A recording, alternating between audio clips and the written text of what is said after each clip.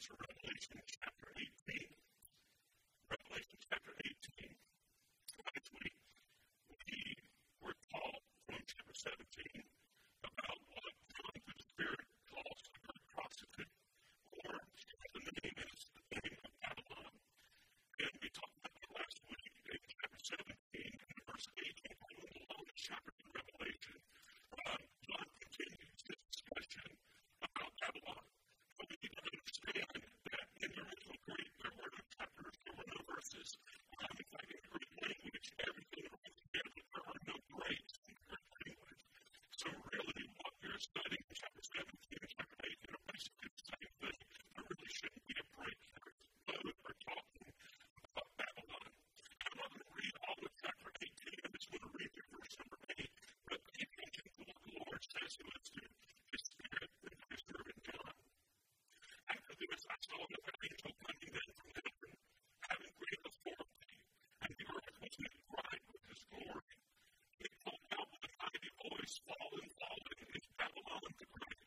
She has become a dwelling place for demons, a haunt for every unclean spirit, a haunt for every unclean bird, a haunt for every unclean and detestable beast, for all nations have drunk the wine of the passion of her sexual immorality. And the kings of the earth have committed immorality with her. And the merchants of the earth have grown rich in the power of her luxurious living. And I heard another voice from heaven saying, Come out of her, my people, lest you take part in her sins, lest you share in her plagues, for your sins are heaped as high as heaven. And God has remembered her iniquities. Pay her back as she herself has paid back others, and repay her double for her deeds mixed, a double portion for her in the cup she mixed, as she glorified herself and living luxuriously. So give her a like measure of torment and mourning. Since in her heart she says, I say as a queen, I am no widow, and mourning shall I never see. For this reason her plagues will come in a single day, death and mourning and famine, and she will be burned up with fire. For mighty is the Lord God, who has judged her. It's the word of God for His people, and if you are glad, say amen. Amen.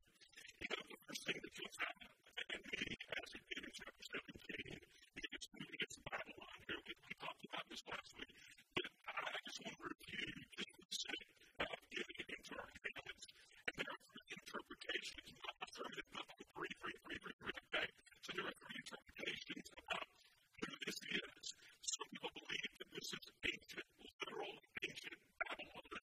There are very few people who believe this because in Isaiah and Jeremiah both was prophesied that Babylon would utterly be destroyed. I'm talking about ancient Babylon, and that did happen.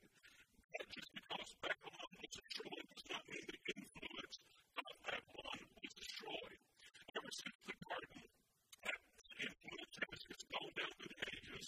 It was nationalized, it was politicized in ancient Babylon, and that spirit of Babylon, that spirit of false religion, false worship, self-worship, continues to this day. Some people believe that this is talking about ancient Rome. A lot of people believe that this is all the most of the book of Revelation. I think it was around 80, 70, 5th century Rome. Some people believe that. If you go to 1 Peter chapter 5, verse 13, you'll see that the Apostle Peter uses the word Babylon as a code word for the Roman Empire. You don't go ahead and study that after the sermon. Okay? If you don't believe that, I ask you to believe that this is a revived Rome or a restored Rome, that the Antichrist will gather up at the end of time. So some people believe it's literal Babylon. I don't believe that. I don't know a lot of serious scholars that believe that. But some people do believe it's ancient Rome. Some people do believe it's going to be a revived or restored Roman Empire, kind of like a European Union at the end of time. But what I do believe in chapter 17 and chapter 18 are talking about is a system. The word Babylon is a title that is used for a system. Remember last week we talked about Wall Street. Is Wall Street a real place? Yes, it is in New York City. But we usually don't use the term Wall Street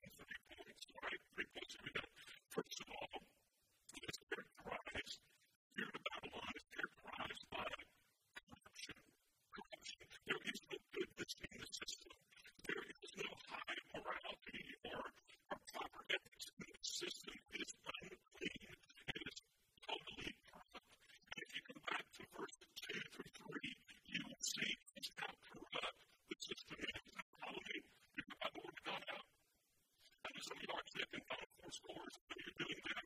God knows who you are, and He will deal with you, right? And so anyway, go back to verse 2. Fallen in Babylon the Great. She has become a dwelling place for demons. She has become a place that is haunted by every unclean spirit, unclean bird, unclean and detestable beast. For all nations have drunk the wine of passion of her sexual immorality, and the kings of the earth have committed immorality with her, and the merchants of the earth have grown rich from the power of her luxurious living. And so, we see here, and the first thing that jumps out in my mind is verse number 2. It's become a dwelling place for demons. It's become a dwelling place, a haunt for every unclean spirit, unclean bird, and detestable beast. We know that in the book of Matthew, chapter 12, I believe it's chapter 12. I had to look it up this morning before I came out. Chapter 12, it says that whenever the demon is cast out of someone, they go to a desecrated place, or they go to a wilderness, and they go to a place that is detestable. That's what the Bible says. I didn't make that up. That's what the Bible says. And so here we see that Babylon is infested.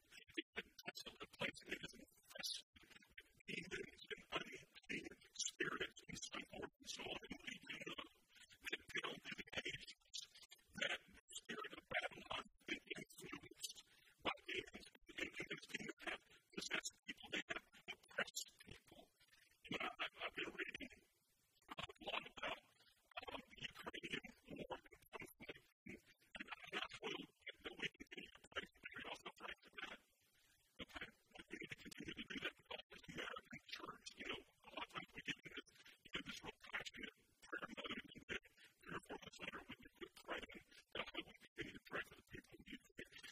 I've heard people describe Vladimir Putin as a man who's possessed. I've heard people, and there's no doubt in my mind that Hitler was possessed, and no doubt in my mind whatsoever. You're not allowed to talk against communism in America, but I'm anti-woke right now. Okay? Here goes Stalin was being possessed. Eating murders and maniac, you know, we describe as being possessed, and so forth and so on. And a lot of times we even describe people we disagree with and being possessed as bondage. That was supposed to be good. There's some little happening that's going on, right? But why do we use that word possessed in this category? It's a category that we use everywhere, less without explanation of someone's behavior. We all agree with that.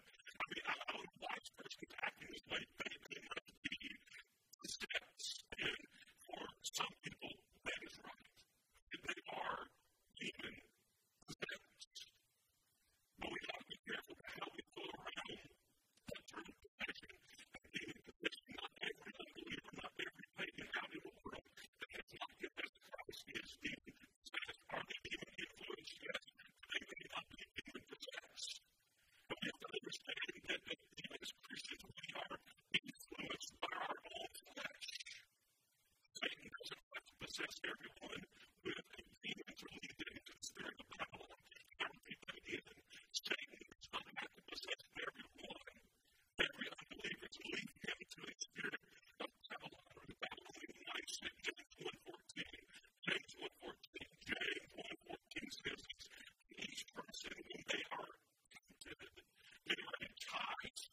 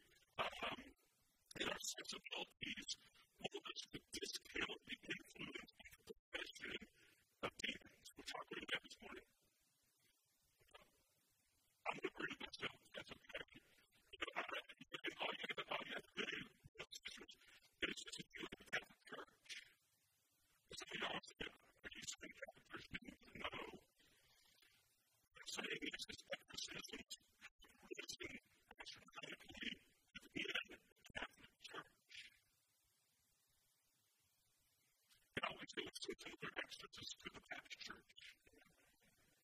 In fact, I'm going to look at my license clay as an exorcist. I'm going to get some more money on this afternoon. You're going to probably feel like your daughter's filled up for years. But at least Roman Catholics take possession and even influence very, very seriously. And kudos to them, hurrah for them, because in Israel, and they are influential, and they can possess people. And then you look at the corruption of Babylon, and they are totally infested with demons and unclean spirits, and even some unclean birds and unclean facilities.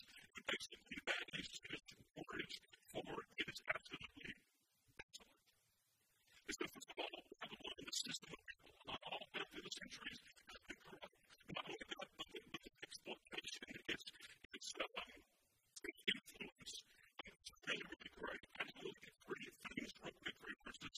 Look at verse number 3. The influence of Babylon for all nations have drunk the wine of the passion of her sexual immorality. The kings of the earth have committed immorality with her, and the merchants of the earth have grown rich from the power of her luxurious living. And then you go to verse 11. And the merchants of the earth weep and mourn for her, since no one buys their cargo anymore. Cargo of gold, silver, jewels, pearls, fine linen, purple cloth, silk, scarlet cloth, all kinds of scented wood, all kinds of articles of ivory, all kinds of articles of costly wood, bronze, iron, marble, cinnamon, spice, incense, myrrh, frankincense, blind oil, fine flour, wheat, cattle, and sheep, horses, chariots, and slaves. That's interesting, isn't it? And slaves, that is souls of humans. Look at that. Look at the proliferation of the influence of the spirit of Babylon. Because it transcends every part of culture. It goes from kings, leaders of nations, all the way to the merchants of the earth. And the merchants of the earth, it goes all the way to the merchants of the sea, and everything even between. I think that we can relate to that today. I think the spirit of Babylon has just infected everything. We see it, we experience it. In our text, it seems like at the end of time, the spirit of Babylon is just ratcheted up. It becomes more intense. In verse number 5, it says, for her sins are heaped high as the heaven. That word heap there is a good East Tennessee hillbilly word in the Travis. You gotta have a heap, right? It means brick on brick, stone by stone, piling up, piling up, piling up. And every commentator that I read several weeks ago about this says that is pointing to the Tower of Babel. Brick by brick, stone by stone. She was raising up her immorality. She's raising up her false religion. She's raising up her anti-Christ. She's raising up her anti-church system. And if you go back and you look at the Tower of Babel in Genesis 10 and Genesis 11, and you compare it, you bring it over to chapter 18, there are three sins described with Babel and the spirit of Babylon in chapter 18. Number 1, verse number 7. Number 1, she was proud. She was proud. Now, I'm not talking about, I'm proud of my son, I'm proud of the church, I'm proud of the people of my church. But she had a spirit of haughty pride. And so in verse 7, she has glorified herself. Unto me, I deserve glory. It is the opposite of Psalm 115. Not unto us, but unto your name, God, be glory. Why? Because of your truth and because of your mercy. Can I repeat that again? Not unto us, not unto us. It's a double in the Hebrew. That's it. It means it's definitely not about us. Not unto us, but unto your name, be glory, because of your truth and because of your mercy. Look at the spirit of Babylon. She is very prideful. She is very proud. She gave no glory to God. Not only that, but the third spirit, how it characterizes Babel and the spirit of Babylon. She exalts self-indulgence. In verse 7, it says that she glorified herself. You can link that. You're not looking at the text verse 7, but the text verse 7 reflects. You can link that. She did not glorify herself, but she glorified in her luxury. She glorified in her materialism. Look, there's nothing wrong with having things. How many of y'all have friends? You run to church in a thing because I don't have all things together. But the there's nothing wrong with having things, and there's nothing wrong with having nice things. I mean, there's nothing wrong with it at all. Because I don't want to be cliches. I don't like cliches. There's nothing wrong with having things as long as those things don't happen to you. I've always heard that a lot. It is cliches. It's a heavy saying, but we really think that that's hard.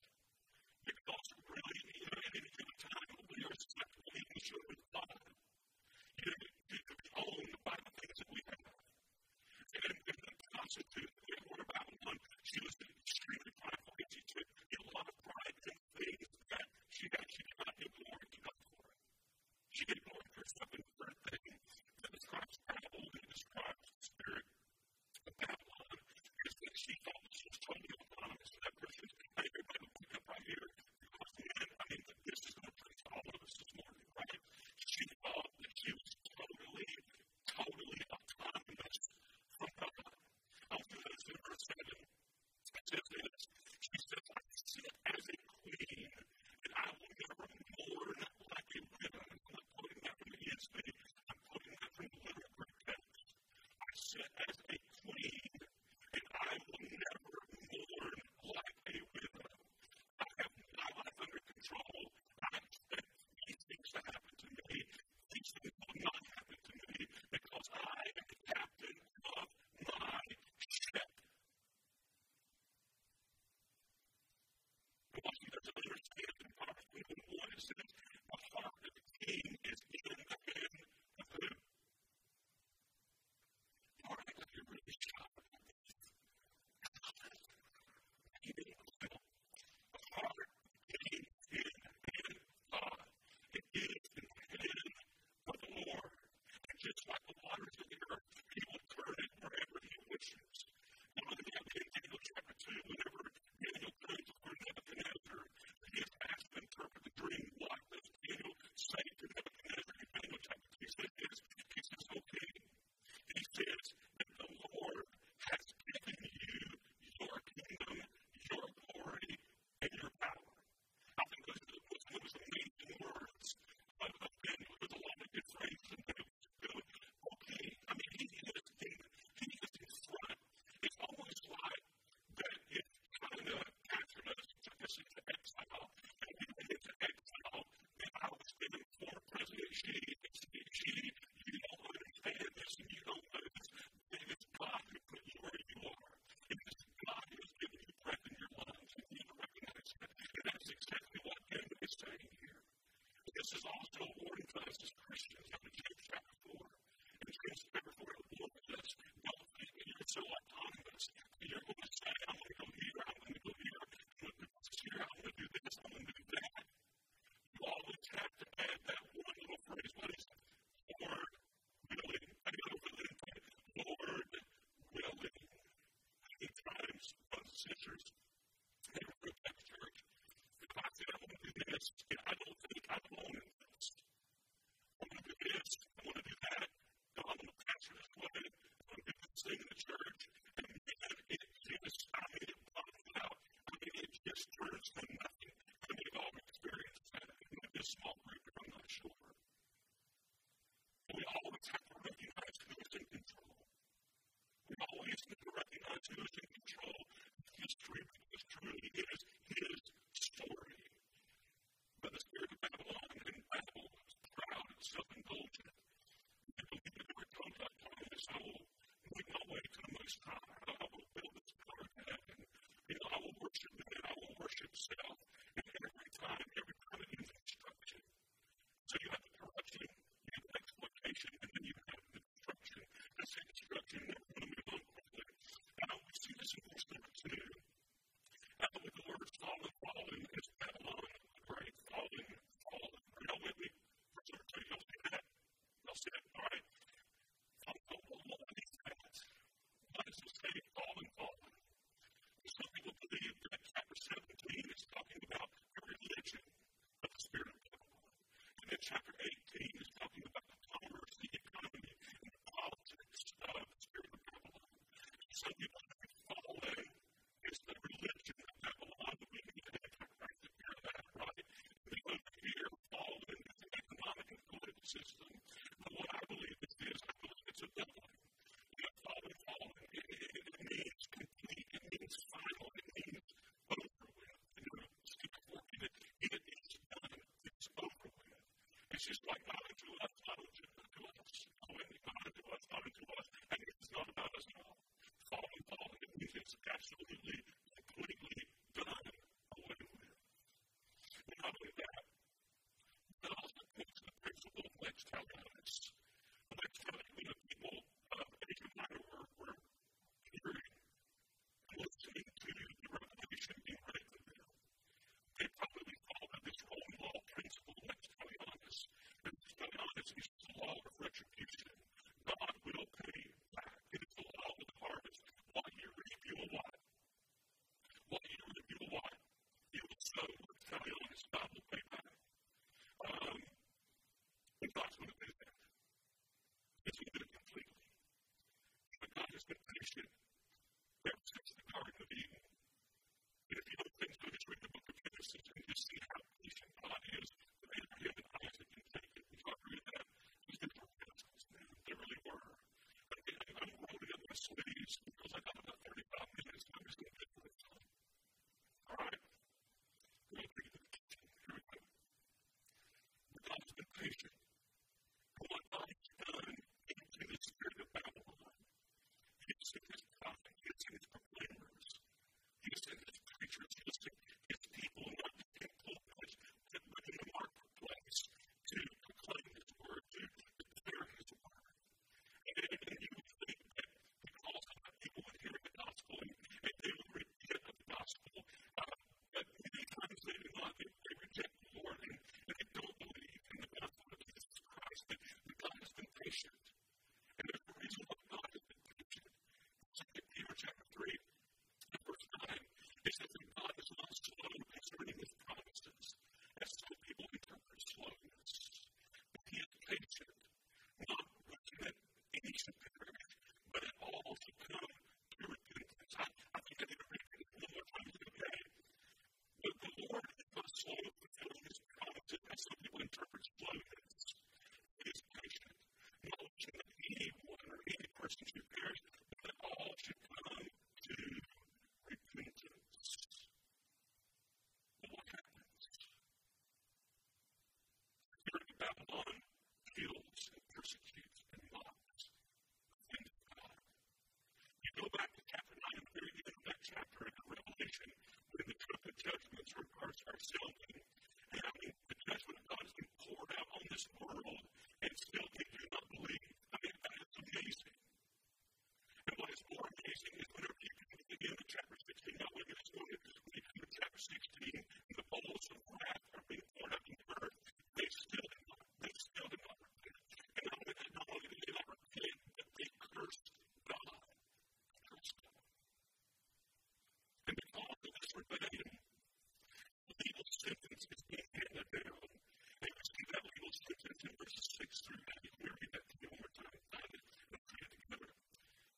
Pay her back. And she herself is paid back to others. There's the lex talionis right there, the law of retribution. And repay her double for her deeds. Makes a double portion for her in the cup she makes. And she glorified herself and lived in luxury. So give her a like measure of torment and mourning. In her heart, she said, I'm still as a queen. I am a widow, and mourning I shall never see. For this reason, her plagues will come in a single day, death and mourning, and she will be burned up with fire. For mighty is the Lord God who has judged her.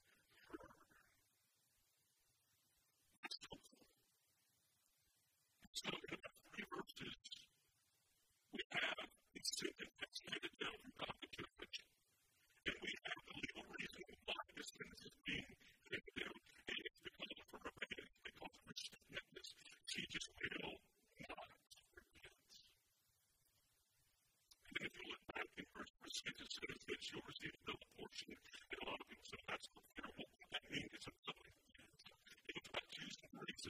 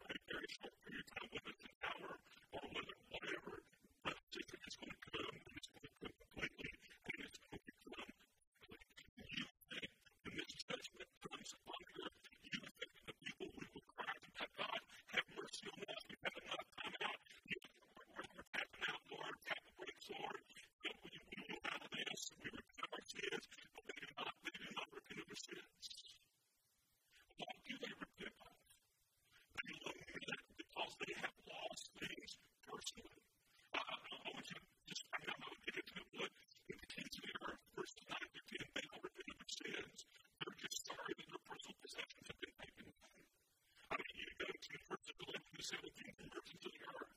Are they repenting of their sins? Are they coming back to God? No. A lot of them sorry for it. They're sorry that their toys have been taken away. And again, it's a very interesting passage when you get going down into the chapter, verse 17. If you're looking, you see the merchants of the sea, they step back and they look at the destruction of the spirit of Babylon, that political, religious, economic system, and they don't repent of their sins. But what God is saying is this will come to an end. It will be at the end. And eventually, we're going to talk about that second coming of Jesus Christ. Let's get a little bit closer. Again, there's three instructions for us to apply. Number one, in verse 4, it tells us to get out. To come out. And I believe that this is talking about three different groups of people. I believe it's talking to the churches of the Minor who read the Revelation. I believe it's talking to us today, and I believe it's talking about people in the end times. But what God is doing here, He's telling them to come out and be separate. He's calling us to come out and separate ourselves from the spirit of Babylon, from the spirit of self-worship, from the spirit of self-glorification, from the spirit of false worship and false idols, and all of these other things.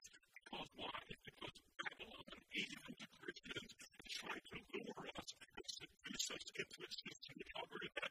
Everybody I live, man, every day that I live. Every day that you live. You're being tempted to come into the spirit of Babylon. And this morning, if you are an unbeliever, if you do not know Jesus Christ as Lord and Savior, you are in the spirit of Babylon. And the Spirit of God says you may come out of the Spirit, repent of your spirit, accept Jesus Christ as your Lord and Savior. Today is the day of salvation. The Spirit and the bride say, come, today is the day of salvation. The Spirit of Babylon is also trying to seduce us. A lot of you may walk away from the party lifestyle, and the Spirit of Babylon is trying to pull you right back into the party lifestyle. So that you have one victories over anger and things of that nature, and the Spirit of Babylon is trying to pull you back in to those negative emotions.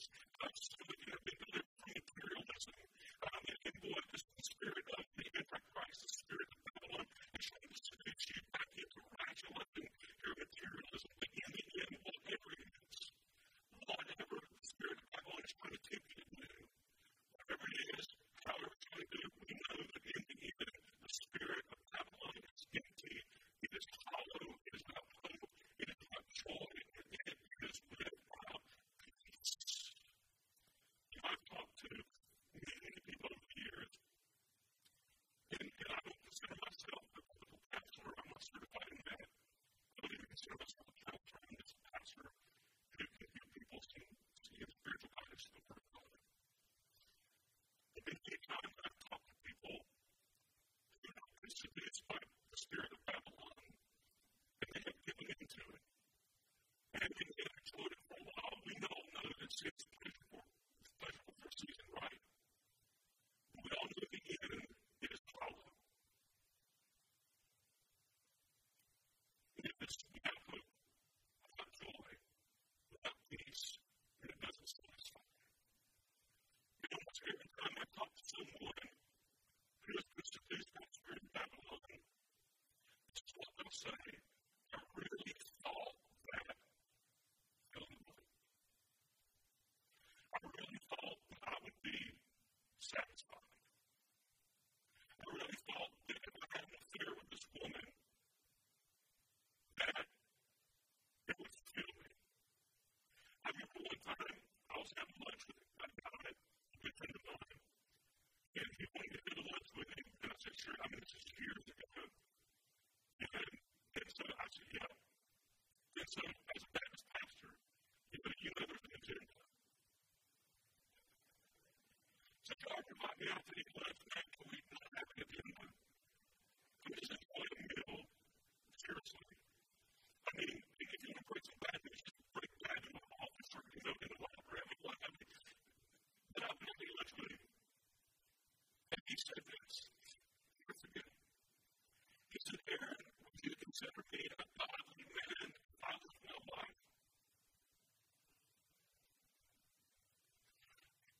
it's funny, but it's not funny.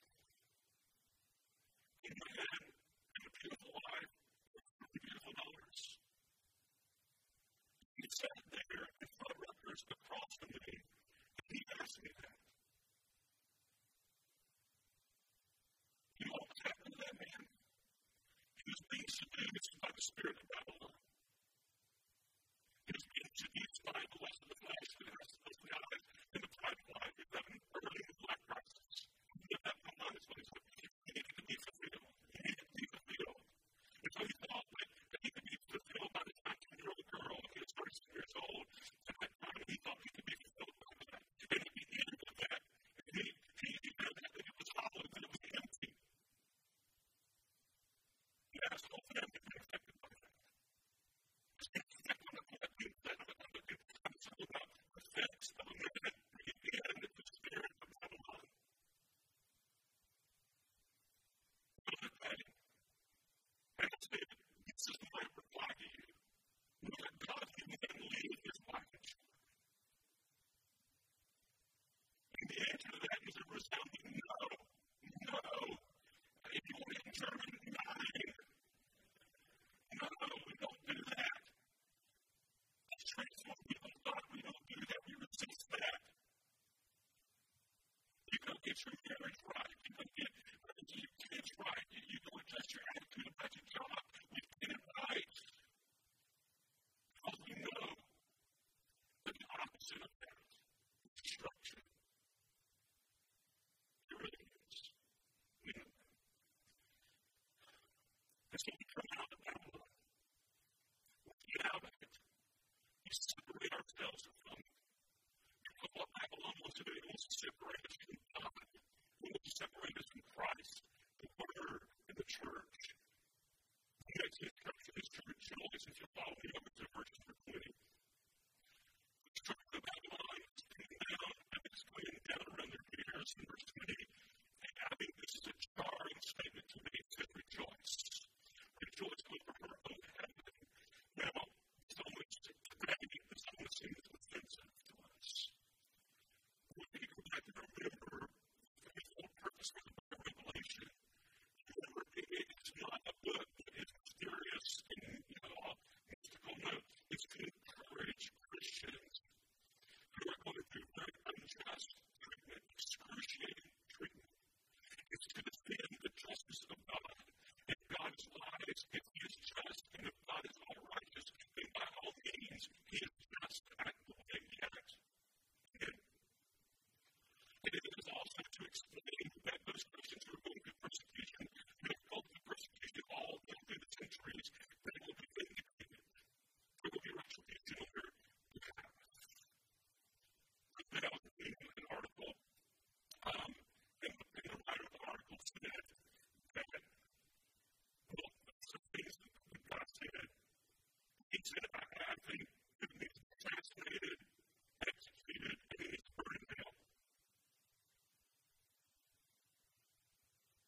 Somehow I just got happy when I understood that. It sounds like you don't consider it the great city, he ought to be assassinated. If not be executed for his war crimes, after he is executed, then he ought to burn in hell.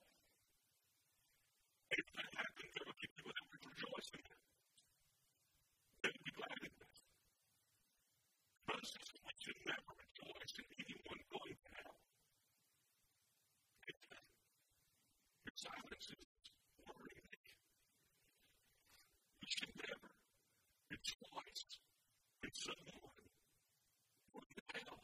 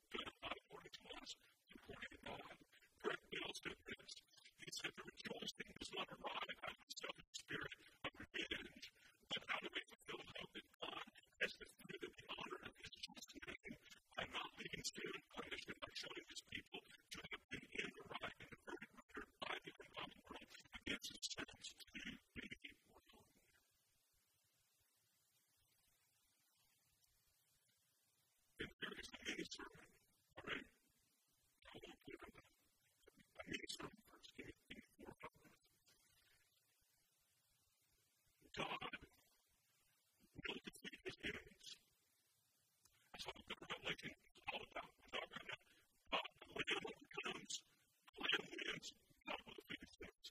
And you know what? God will defeat his enemies in two ways. God will defeat his enemies the way he's going to do Babylon here, or God will defeat his enemies by transforming them into his friends. Think about it. If he's going to do it old-fashioned way by laying wood to the promised land, or he can transform them into his friends, and this comes by repentance. Can you understand and asking God to be your Savior? And this is how he transformed, he redeemed Saul of Tarsus. You remember him? He was a religious terrorist. He martyred the whole time. God transformed him when that came into his friend. Like what one pastor said, he said, whenever Paul was executed and he went to heaven, he was met by the applause. He was met by the applause of those he martyred. That's good.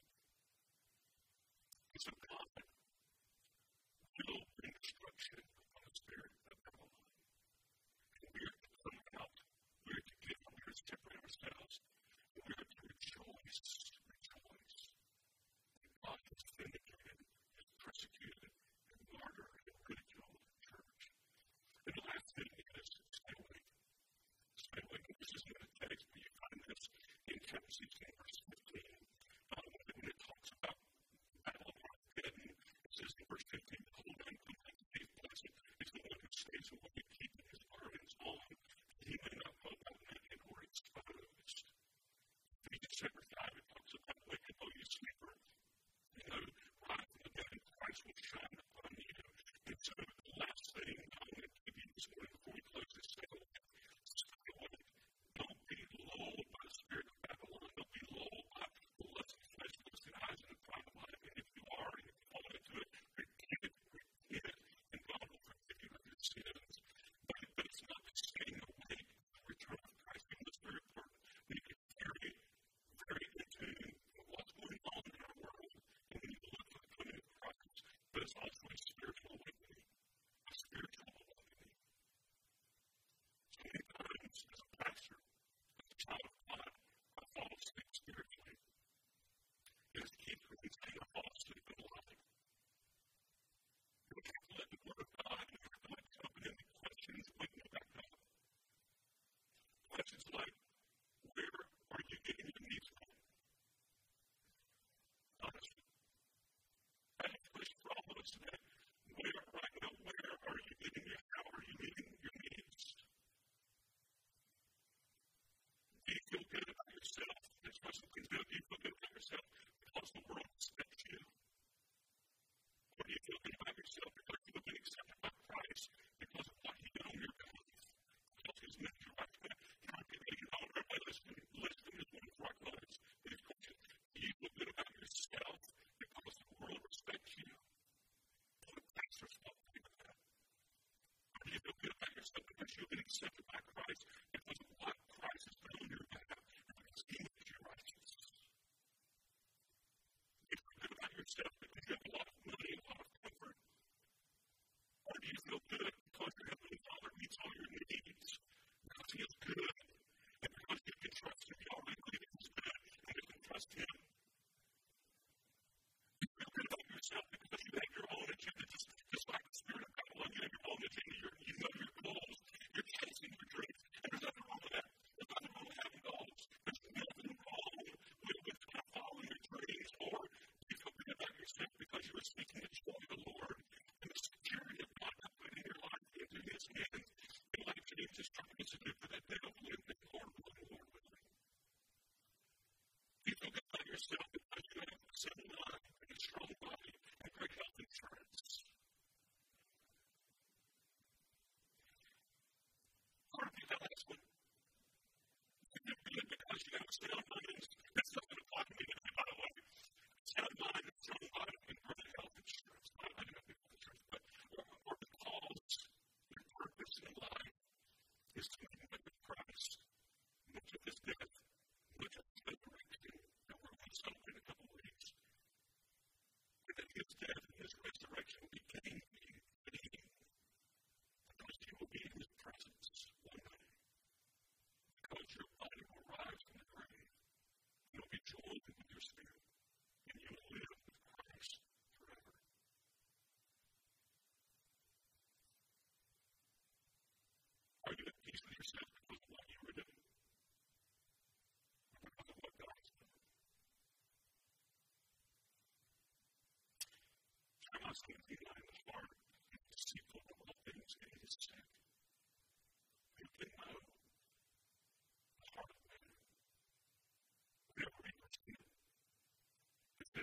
Lord search the heart and test the mind.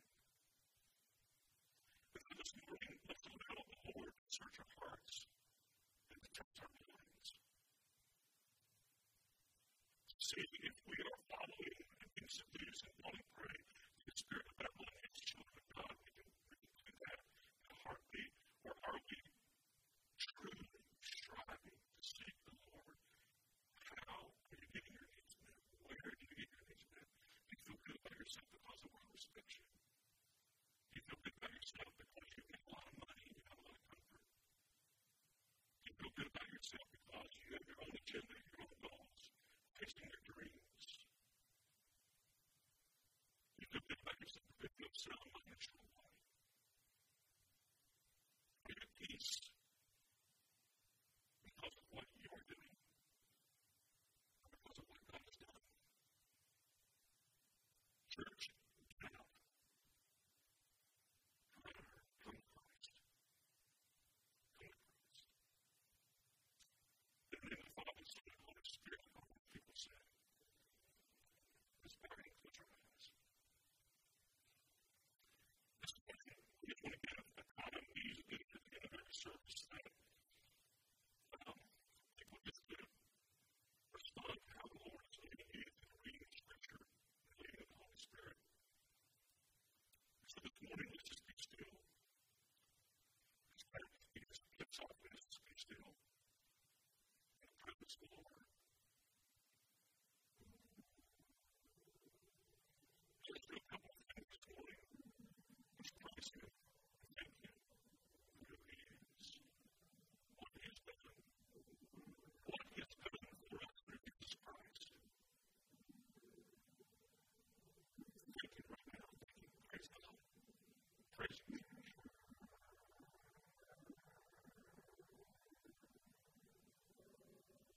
At the same time, I mean, if you do things at one time, they're not attention. Let's really search our hearts. Let's let the Lord search our hearts. Let's let Him test our minds this morning. Because so many times we rationalize our sin, we cover our sin with pretense. Let's let the Holy Spirit take away the layers and get down to the root, to the nerve,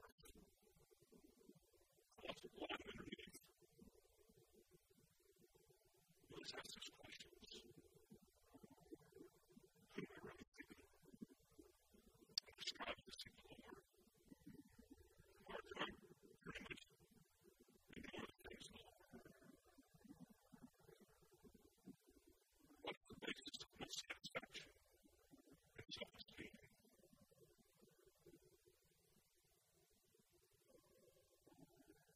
What is the basis of my hope and my joy? Is it my children? My father and my children? Is it my job that gives me satisfaction in life? Is there anything wrong with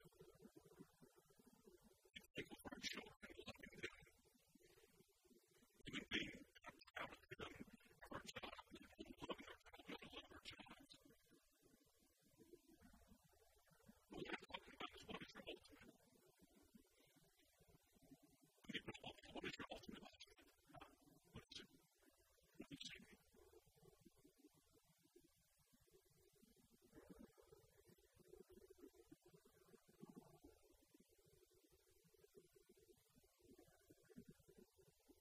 The only thing that I can rejoice and be grateful and repent and repent of your sin this morning. Confess it to God in who you are. Repent of your sin. Ask Him to forgive you. And when you forget God's word, 1 John 1:9, we know just that one verse, just that one verse. You have to forgive us. You do that right now. Do it right now.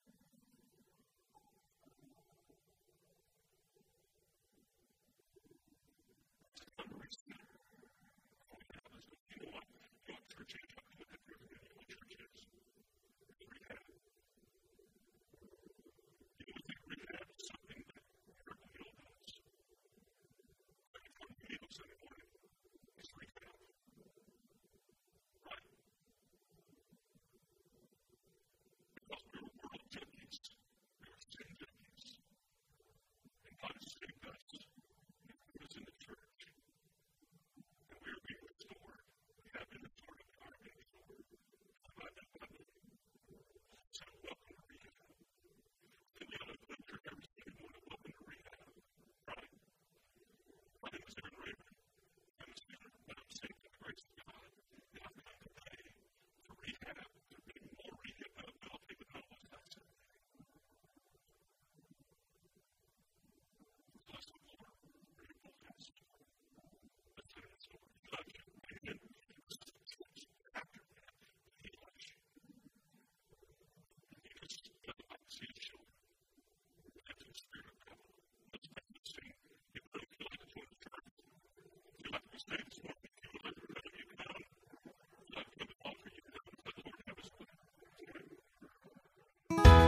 Thank you for listening to this sermon from Edwards Road Baptist Church.